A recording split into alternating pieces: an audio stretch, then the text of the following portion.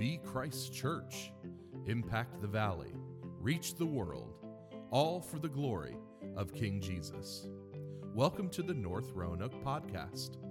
Today our lead pastor, Daniel Palmer, will be opening God's Word for us. Our prayer is that you will encounter the living Lord as you hear His Word proclaimed.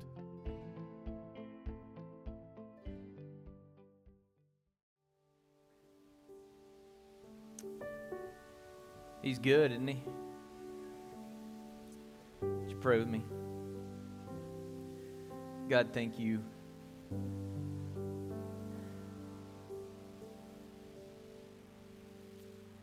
In everything, for everything.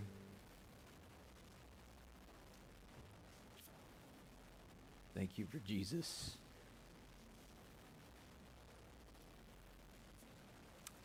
Thank you that as we are seeing in the book of Acts that He's before us and He's behind us. God, for those who are in Christ Jesus by faith, there is otherworldly power available. Unshakable resolve and confidence in the face of adversity and hardship, cancer, persecution, depression, despair. God, this world is tough, but you rule over all. And Lord, we're seeing that in the book of Acts, that King Jesus is risen, He's ascended, and He is reigning in the hearts of His people. God, protecting and empowering their witness. Lord, I pray today that from Acts chapter 5, you would help us to step into what you're doing in your world.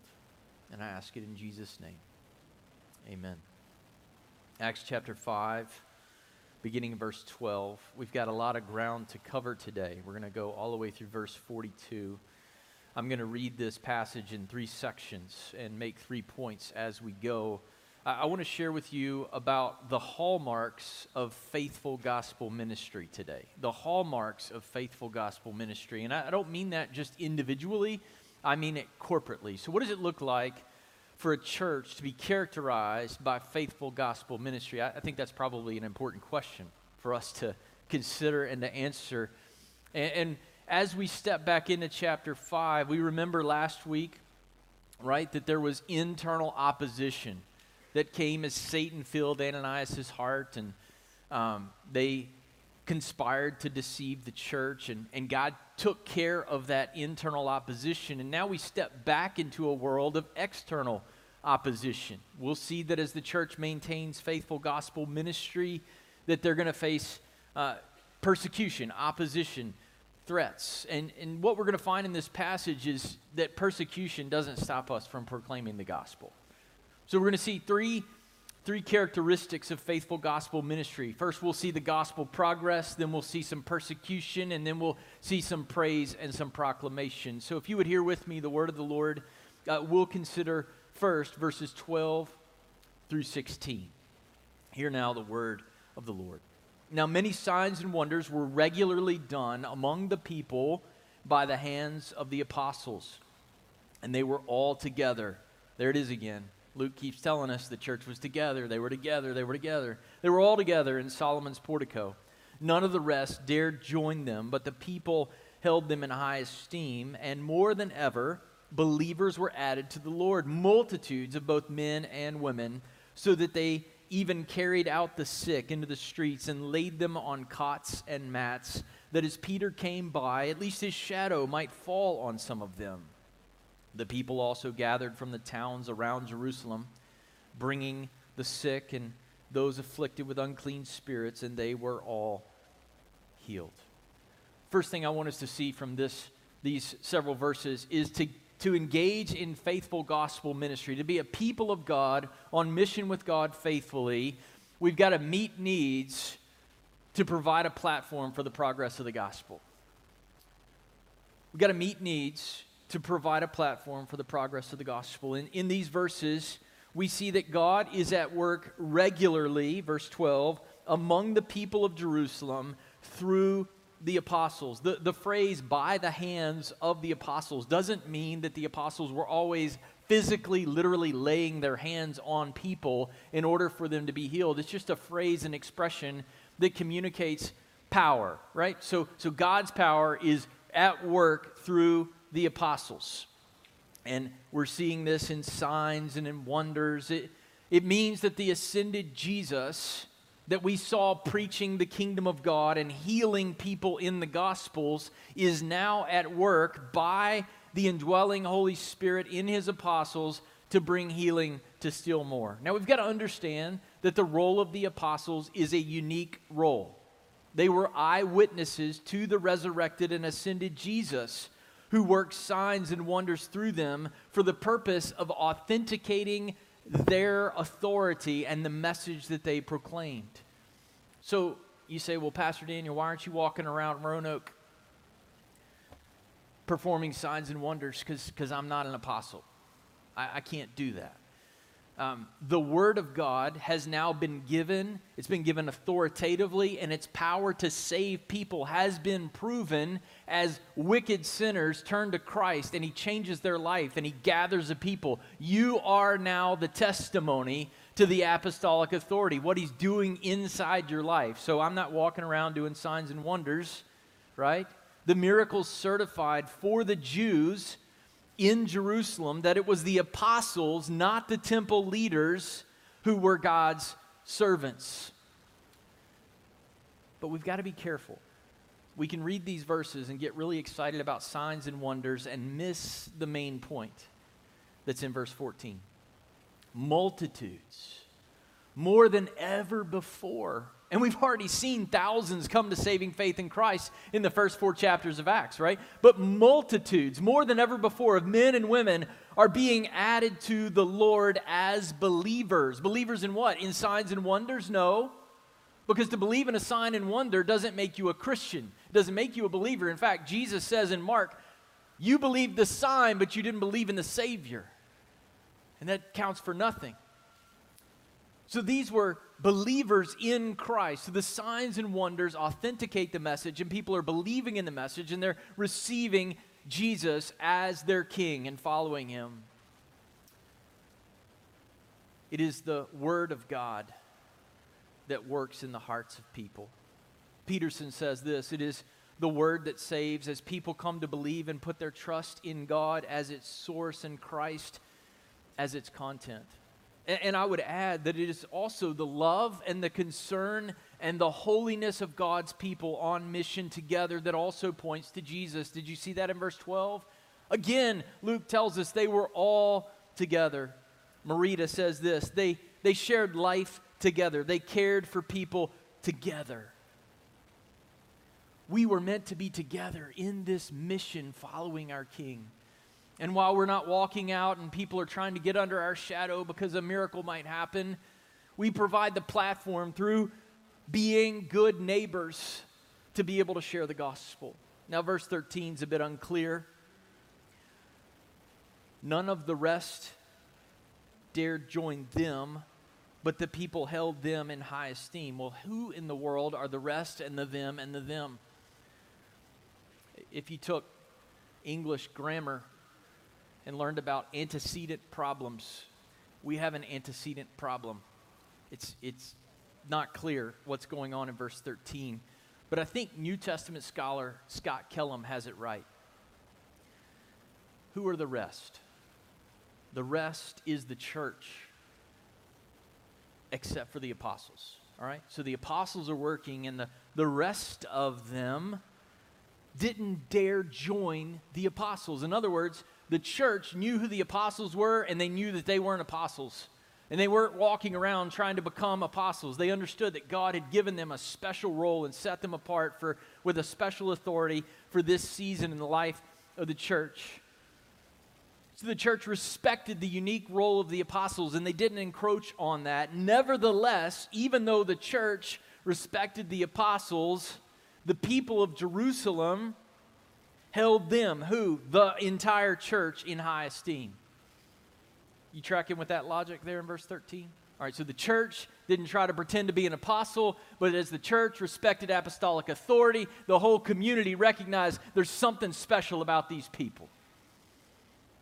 And the result, what is the result of a church that submits to apostolic authority, which is now encoded in the Word of God, and is together, the people are admiring and respecting that they're living this out, that they're actually taking their faith seriously. And the result is that multitudes are saved because the church is together under the apostles and actively reaching the sick and the oppressed. Don't miss that part. The church keeps on bringing people, those on cots and mats, the bedding of the frail and the sick, to be healed. And they also bring those afflicted with unclean spirits. The church, this hit me this week. The church did not run away from sickness. They ran into it. Think about our context for a moment. The church did not run away from sickness, they ran into it. They did not see disease and dirt and depression and destitution or demonic oppression as things to avoid, but as opportunities to reach the very people that Jesus saves. In the 2nd century in Rome, a plague went through the Roman Empire, killing 60 to 80 million people. And initially, the people of Rome said it's because of those crazy Christians worshiping their crazy risen Savior. But everybody ran away from the plague, except for the Christians. As people were sick and dying, they ran to them. And they gave them food and water and comfort care. And many of them died doing so. Why did they do it? Because they believed, as Paul says, to live is Christ and to die is great gain. And there was revival in the empire because Christians did what no one else could do because they did not fear to die. The church went to broken people because Jesus heals broken people. He came to heal those who understand that they are sick. The physical and emotional and spiritual condition of those that Jesus saves in this passage is a picture of those that God saves. Who does God save? He doesn't save people who think that they don't need a doctor. He comes to save people who recognize that apart from God, they can do nothing. He saves those who are undone and hopeless and helpless apart from Christ. As Jesus says in Matthew 5:13, "Blessed are the poor in spirit, for theirs is the kingdom of heaven." So what is the takeaway for us, church? None of us are super apostles walking around working signs and wonders. But we still need to find ways to get the gospel to broken people. That's why we're here. To reach the sick and the poor and the oppressed and the hurting. It's why we do WindShape. It's why we do Vacation Bible School. It's why we take students to camp and encourage them to bring friends. It is why we serve meals to teachers and staff at nearby schools. It's why I pray more of us will seriously consider adoption and fostering. It's why I pray that God would make a way for thousands of kids in the valley to have access to a Christian education, not to just get a little bit of Jesus on Sunday and Wednesday, but to get Jesus every day of the week, because the world is trying to form the opinions and the worldview of our kids contra Christ every single day of their life for 6 to 8 hours a day, and the church gets 2 or 3. It's why we must not stop thinking of the lost and their great need for Jesus. The salvation of the poor in spirit is the goal of being a good neighbor. It's the goal of being a good coworker. Don't be a good coworker just so you can get a promotion and everybody likes you. Be a good coworker so you get an opportunity to share who Jesus is. It's the goal of being a nice customer at Kroger. They're having a bad day too. It wasn't their fault that product wasn't on aisle 13. It's the goal of being a good tipper. Hey, when you go to a restaurant, if you can't afford to tip well, then you can't afford to go to the restaurant. when you get served a meal, you're the server. You're there to serve them. They're hurting. They're tired. They're worn out. You forgot to fill up my Dr. Pepper. Come on. Bless them. And if you can't bless them, don't go eat. Eat less frequently. Shock them by what you do in the way of blessing them. Pray for them. Ask, hey, what's going on in your life? Is there something that I can pray for you about? What? And they might think you're crazy, and then they show up and they see that tip, and they're like, man, there's something about those people. You know, waiters and waitresses, pre-pandemic, they hated Sunday. Because all the Christians came out to eat, and they left tracts for tips and a couple of bucks. God help us. God help us. Who does God save? The poor, the sick, the tired, the hurting, the hungry, the people who recognize that they are nothing and they're lost and undone and they need an answer, and we have the answer. His name is Jesus. Let's keep reading. We're going to go all the way to verse 40. So hang with me, okay? Verse 17. But the high priest rose up, and all who were with him, that is, the party of the Sadducees, and filled with jealousy, they arrested the apostles and put them in the public prison. But during the night, an angel of the Lord opened the prison doors and brought them out and said, go and stand in the temple and speak to the people all the words of this life. It's a particular life, right? It's the life that we have in Christ. Verse 21, and they heard this.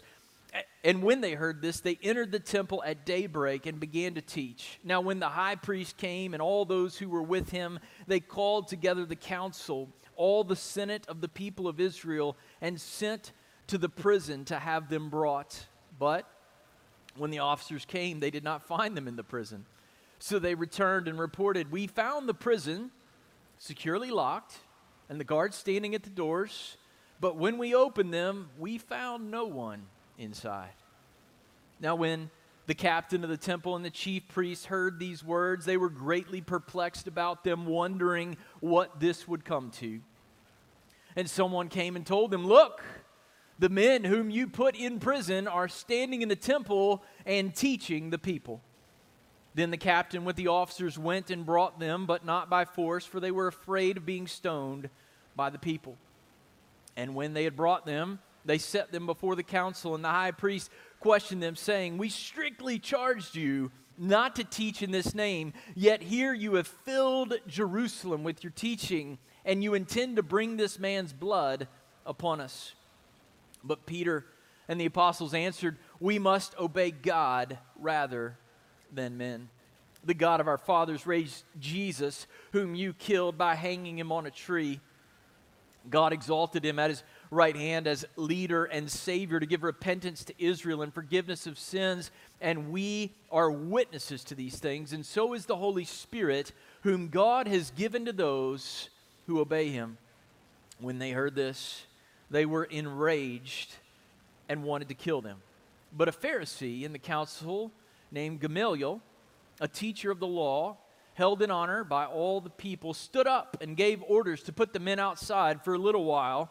And he said to them, men of Israel, take care what you are about to do with these men. For before these days, Theudas rose up, claiming to be somebody, and a number of men, about 400, joined him. He was killed, and all who followed him were dispersed and came to nothing. After him, Judas the Galilean rose up in the days of the census and drew away some of the people after him. He too perished, and all who followed him were scattered. So, in the present case, I tell you, keep away from these men and let them alone. For if this plan or this undertaking is of man, it will fail.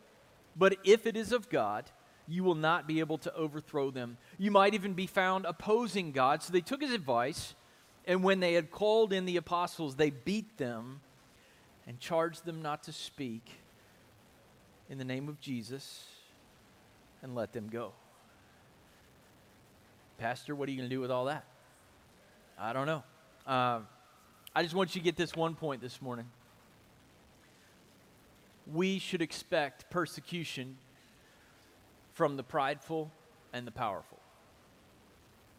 We should expect persecution from the prideful and the powerful. As the gospel spreads throughout Jerusalem, the temple leaders are filled with jealousy. We have a spirit-filled church facing a jealousy-filled leadership. And once again, they arrest the apostles. Apparently this time, not just Peter and John, but all the apostles. I want us to take a brief detour and understand for a moment why the gospel is so upsetting to so many who are in authority. Why is the gospel so upsetting to so many who are in authority? Here's the answer. The gospel tells us there's a king that they can't see that we must surrender our lives to. The gospel tells us there is life after death, and there's an authority who stands over this world to whom we must give an account and to whom we must answer. This means that the Sadducees, who didn't believe in the possibility of the resurrection or of miracles, could no longer control the ambitions and the allegiances of growing numbers of people in the city of Jerusalem. Those who are rescued by the gospel are no longer subject to the fear of the world's prideful and the powerful, whether they be religious leaders misusing religion for their own ends or governing authorities who want to make life all about their control of its citizens' lives.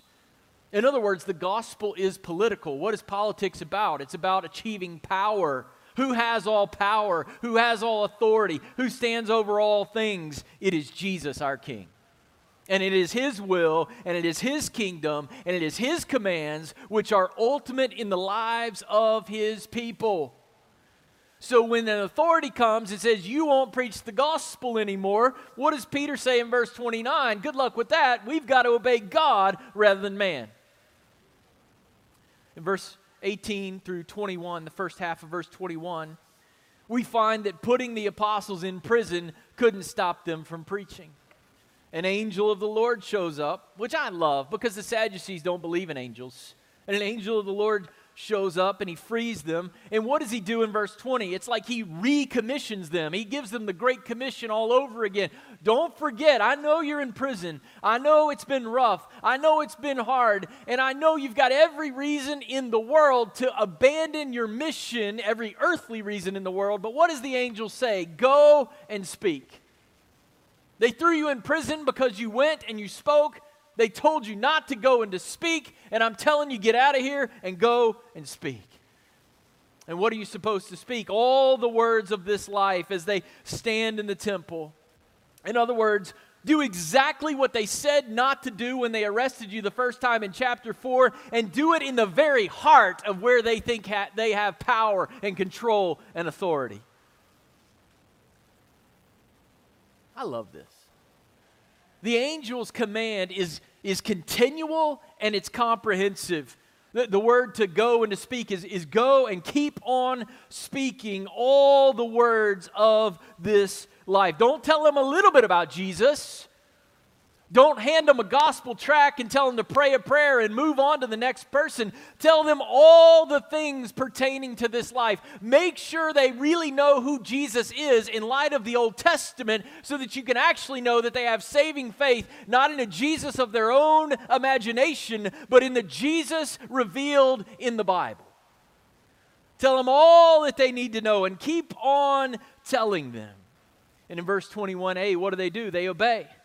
They arrive in the temple at daybreak when people would come for their morning prayers, and they begin to teach, and with the implication that they keep on teaching. Meanwhile, in verse 21, the second half through verse 24, so the apostles are out of prison, but the high priest gathers the temple leaders and sends the temple police for the apostles, who we know aren't going to be there. And Luke knows that we know that they aren't going to be there, but the high priest doesn't know that they're not going to be there, so he calls together the council in verse 21. It's just thick with irony. All right, we're going to have a meeting. We're going to figure out what we're going to do with these apostles. You're going to go down to the prison, You're going to get them. Oops. No apostles. When the police come back, they report their findings. What do they find in verse 23? Secured locks, check. Standing guards, check. Apostles, we got a problem. The best explanation is clearly a miraculous escape. But the Sadducees don't believe in miracles or angels. So in verse 24, we find that they are greatly perplexed, meaning they're startled, they're disturbed, they're wondering what this would come to, which is a way in the Greek of expressing wishful thinking. Well, maybe we're still going to be okay, even though there were locks and guards and no apostles. Maybe it's going to be all right. Pride is an incredible thing, isn't it? They're still hoping to maintain their power. You know, the same thing still happens to this day. Despite abundant evidence of an empty tomb and a risen Savior, a Savior who has changed this man's life, and many of you, you've had your lives changed by the gospel. You've been set free from the power of sin. You recognize that apart from Christ, you could do nothing, but in Christ, all things are possible. He's changed your orientation and your attitude. He's given you life and appetites and desires and affections for God. You were on a one-way road to hell, and God intercepted your life and He changed you, and people have seen that in your life. But there are still some prideful and powerful who keep on opposing King Jesus and His people. We live in a time of growing hostility to gospel ministry in our world. D.A. Carson says this: more people, I want you to, if you don't get anything else this morning, I want you to take this down. I was shocked when I read this statistic, this fact, this week in preparation. More people have been martyred for following Christ in the last century than in all of the first 1900 years of the church's history combined. He's coming back, y'all. I don't know when He's coming back, but it's intensifying. The sooner that we understand it is impossible to faithfully represent the gospel without offending people, the better. You're going to offend some people if you share the gospel. Not because you want to be offensive, not because you want to be unkind, but because the gospel is offensive to our pride. You can't get to heaven, you can't come to Jesus unless you recognize you need Him desperately and that your sin separates you from a holy God. It offends our pride, and when it does offend our pride, we should reconsider what we think of ourselves, and we should repent and turn to God. But what do the temple leaders do despite all the evidence? To the contrary, they refuse to follow Jesus as King. In verse 25, the wishful thinking of the temple leaders is dashed as an unnamed someone runs into the meeting and reports that the apostles are not sitting in the prison where they should be, but they're standing in the temple teaching as they were commanded not to do. So what do? They arrest them again. Third time the apostles have been arrested in 2 chapters. And apparently they have a show of force, but they don't use the force. Because they're afraid of the people. It's not that they don't want to beat them up, because they do beat them up in chapter 40 in secret. But in front of the people, they want to treat the apostles kind of kind, because the people are, right now, they're paying attention to the apostles. They kind of like the apostles. So they wait till they're out of sight to beat the apostles up. Now you might think, well, that's great. They're popular with the people. But we've got to understand, church, if we keep reading the book of Acts, we won't always be popular with the people. You get to chapter 7, and what happens? Stephen is stoned. So it's kind of a warning. The people are fickle. You remember what happened to Jesus on Holy Week? He walks in, Hosanna, Hosanna. And a week later, He's crucified by the same people. We can't trust in the popularity that we may or may not have with the people. We've just got to be faithful to keep on loving in Jesus' name, proclaiming the gospel no matter who it offends, and leave the results to God. Verse 27 through 32, we see a trial much like the trial that we already read about in chapter 4. In chapter 4, verse 18, the council had warned Peter and John not to speak or to teach in Jesus' name, and what did they do? They spoke and taught in Jesus' name. In verse 28, these Spirit-filled apostles, do you see it? They filled Jerusalem with their teaching. So the Spirit-filled apostles are resisted by a jealousy-filled temple leadership because they're filling the whole city with the preaching of the gospel. God, help us to fill the Roanoke Valley with the preaching of the gospel. But it wasn't just their teaching that bothered the temple leaders.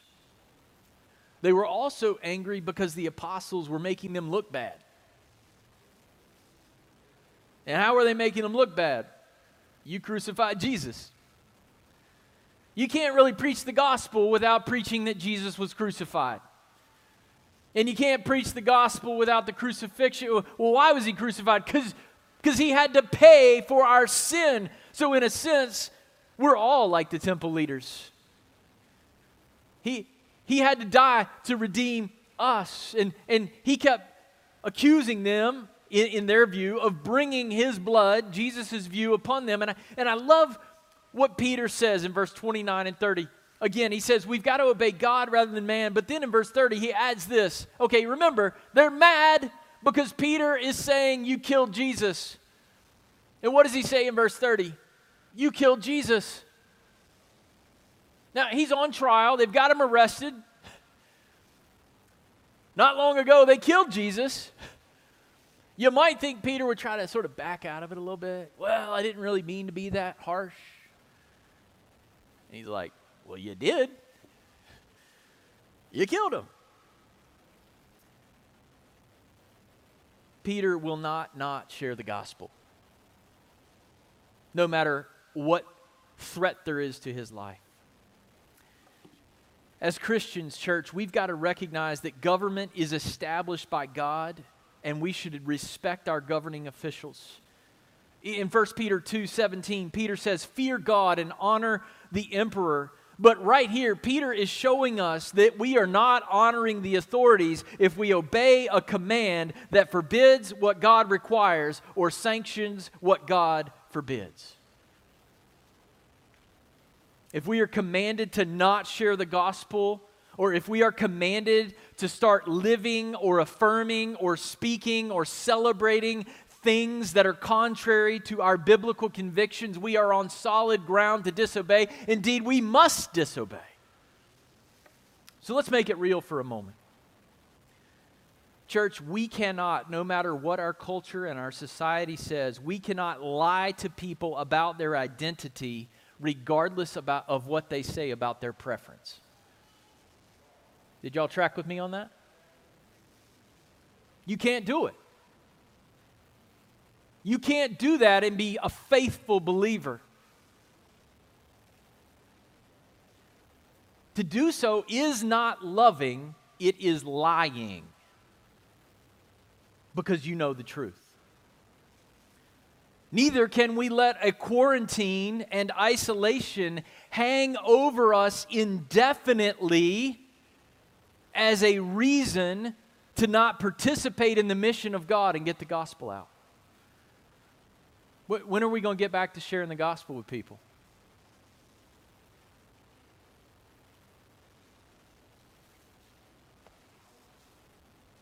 What's it going to take? Well, we got to be 6 feet away from people at Kroger. I can't see anything but their eyes. Don't get me wrong. We need to be wise. There's a very real threat in our midst. But the Great Commission has not been suspended. People are dying and going to hell every day. There's something worse than getting a disease that kills you. It's never being rid of the disease of sin and being saved and rescued by Christ. And I don't have all the answers about where that balance is, but I fear that what's settling into our souls is a fear that is ungodly and unchristlike. When are we going to share the gospel again?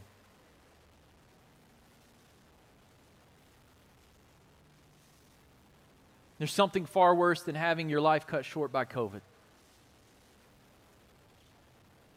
It's spending an eternity separated from the love of God in a place called hell.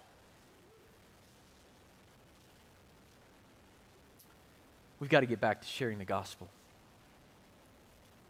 The apostles don't just practice civil disobedience, they also declare the gospel. Though the temple leadership had killed Jesus by hanging him on a tree, the God of their fathers had raised Jesus and exalted him as leader and Savior to give repentance to Israel and forgiveness of sins. These supposed leaders of Israel are fighting against the very salvation that their fathers had told them to seek.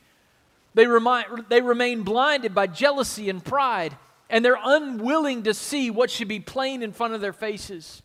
The Old Testament tells us that a man who is hung on a tree is cursed by God, Deuteronomy 21:23. And what they refuse to see is that Jesus became sin to bear God's curse against sinners, not because Jesus was bad, but because they were bad.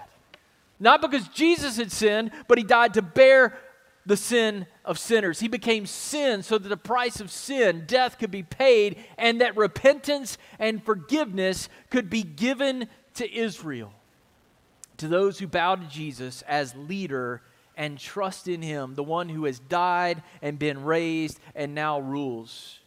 Do you see in verse 31 that Jesus is leader and Savior? You see that? I want to make sure you see that this morning.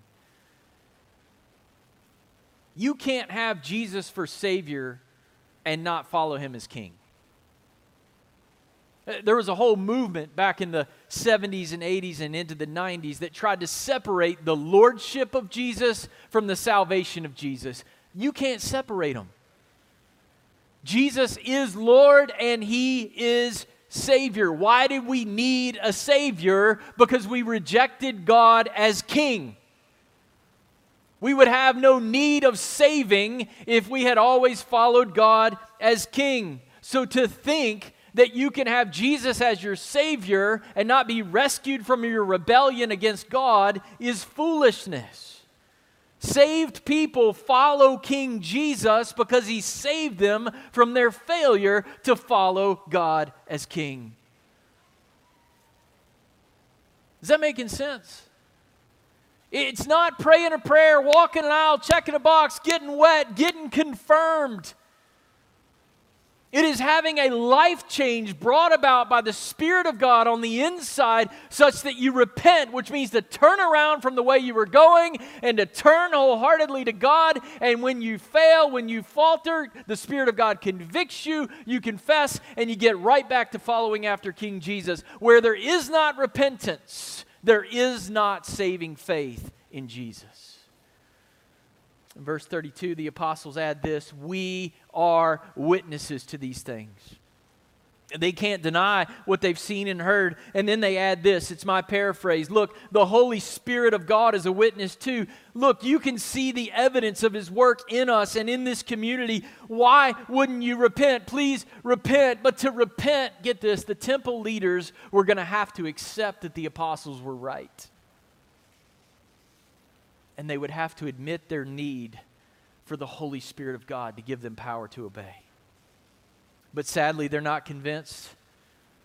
Instead, they're ready to kill the apostles in verse 33. And then in verse 34, we are introduced to Gamaliel, a Pharisee and a teacher of the law who's popular with the people. We'll learn later that Paul studied under him. And he leads the council to move outside, or to move the apostles outside of the council. In other words, they convene an executive session. And he urges the council to look out, to take care, to pay attention to what they're about to do. By killing the apostles, they would be risking the goodwill of the people. But for what reason? Why would they do that? In verse 36 and 37, he reminds them of two historic uprisings that ended up amounting to nothing. He says Theudas wanted to be somebody, but his movement ended up being nothing. Sidebar here, pastorally, did you know we serve somebody who is everything, who became his nothing so that you could have his everything? He's just the exact opposite. And in verse 38, Gamaliel, extrapolates from these examples. He's like, look, we've had political movements in the past. We'll have political movements in the future. They rise and they fall and they amount to nothing. So why would you worry about this guy anyway? If this is of man, and we all agree it probably is, it's going to fail. And if it's of God, you won't be able to stop it anyway. And you might even be found to be fighting God. Newsflash. There's a little bit of irony here. Luke is like, he's right, but he's also wrong. He's right in the sense that they are going to end up found fighting God. But it's not that they're going to be found later to be fighting God. They're fighting God right in this moment. Christianity is not just another movement among many movements. Christianity is the only movement that will matter for all eternity. The truth of the gospel, the truth of Christianity is not secured by the size of the movement. Yes, the church is growing at the time, but sometimes the church is persecuted and it contracts. The truth of the movement has nothing to do with whether we have 35 people or 35,000 people gathered here to hear the gospel. The truth of the movement is Christ has risen from the grave. He's ascended and seated at the right hand of the Father, and He's giving repentance to those who turn and believe. And what does Gamaliel say? Well, let's just wait and see. Sounds like really good advice, practical wisdom. Did you know that waiting to see how things turn out when it comes to Jesus is the worst advice you could give? Gamaliel's trying to be the voice of moderation in a context that calls for absolutes. You can't go halfway with Jesus. You got to go all in. The council takes his advice. They call in the apostles and they flog them. They beat them and they command them not to speak in Jesus' name, and they let them go. Church, here's what I want you to know. Make no mistake about it. If you refuse to be silenced about your risen and exalted King, you will face opposition. You might lose your job. We will be discounted as crazies. And we will perhaps even be arrested and beaten and killed. But I have good news. Even when it's tough, there is great joy in serving our risen King. Look at verse 41 and 42. Then they left the presence of the council, rejoicing that they were counted worthy to suffer dishonor for the name. And every day, in the temple and from house to house, they did not cease teaching and preaching that the Christ is Jesus. He's come. The last thing I want to share with you this morning is we've got to let opposition fuel our joy and our witness. We've got to let opposition fuel our joy and our witness. You say, Daniel, this is crazy. It is crazy. The apostles were just beaten. And they leave the presence, as they leave the presence of the council, they do not leave the presence of Christ. Let me say that again. Do you see that in verse 41? They left the presence of the council, but they did not leave the presence of Jesus. The one who suffered and died for them is just as He promised. He is with them and He is with His church to the end of the age. So how do they respond to the persecution? They rejoice and they keep on rejoicing. They are beaten, but they're not broken. They've been flogged, but their lips are filled with praise. Why? Because God counted them worthy to suffer dishonor for the name. Not that they were counted worthy to have an easy life, not that they were counted worthy to have lots of money or status or fame, but they were worthy to be counted, they were counted worthy of suffering dishonor for the name of Jesus. Facing opposition to the gospel, church, does not mean we're failing. It means we're fighting against the forces of darkness in Jesus' name. When we face opposition, it means that God is allowing you the honor of participating in the sufferings of Christ that He will use to lead to the salvation of many who embrace Him and to the just judgment of those who refuse Him. It means that God has allowed us the great joy of experiencing something of what Jesus did for us so that we might all the more live not for our name, but for His. When you know that you are suffering for the sake of the King, God gives you a supernatural strength and an eternal perspective that will allow us to see that being dishonored now for Jesus will be a great honor in eternity. Church, it's not the opinion of our culture, but the opinion of our Creator that motivates the church. When we suffer for the sake of the gospel, we have no doubt that we are fulfilling our calling, because Paul says in Philippians 1:29, it's been given to you to suffer on Christ's behalf, not only to believe in Him, but to suffer for Him. Peter echoes the same thing in 1 Peter 4:13, rejoice insofar as you share in Christ's sufferings, that you may also rejoice and be glad when His glory is revealed. As only God can, He turns this persecution into praise in verse 41. And in verse 42, what does He do? He turns it into more gospel proclamation. He uses opposition not to take us out, but to fuel our joy, confirming that we are laboring and fighting for the sake of our King. And so every day, what do? They take the gospel public. In the temple where the people gathered, they proclaimed in the name of Jesus. Then they went house to house and they kept on teaching and preaching. This word preaching is the word in Greek, euangelizomai. It's the Greek word for evangelism. Did you know evangelism isn't just the job of the apostles and the preacher? By chapter 8, you're going to see this word used for the whole church. This is the first time we find it in Acts, but now the whole church is going to begin sharing the good news. What's the good news? The Christ is Jesus. The Messiah that you should have been looking for in the Old Testament, He's come, and His name is Jesus. Let me ask us, North Roanoke, what does it look like to be faithful with the gospel as a people of God? What do we have to do? 3 things. We've got to meet real needs as a platform for sharing the gospel. We've got to expect persecution from the prideful and the powerful. And we must let that persecution fuel our passion to proclaim Jesus all the more. Would you pray with me? God in heaven, thank you for your word.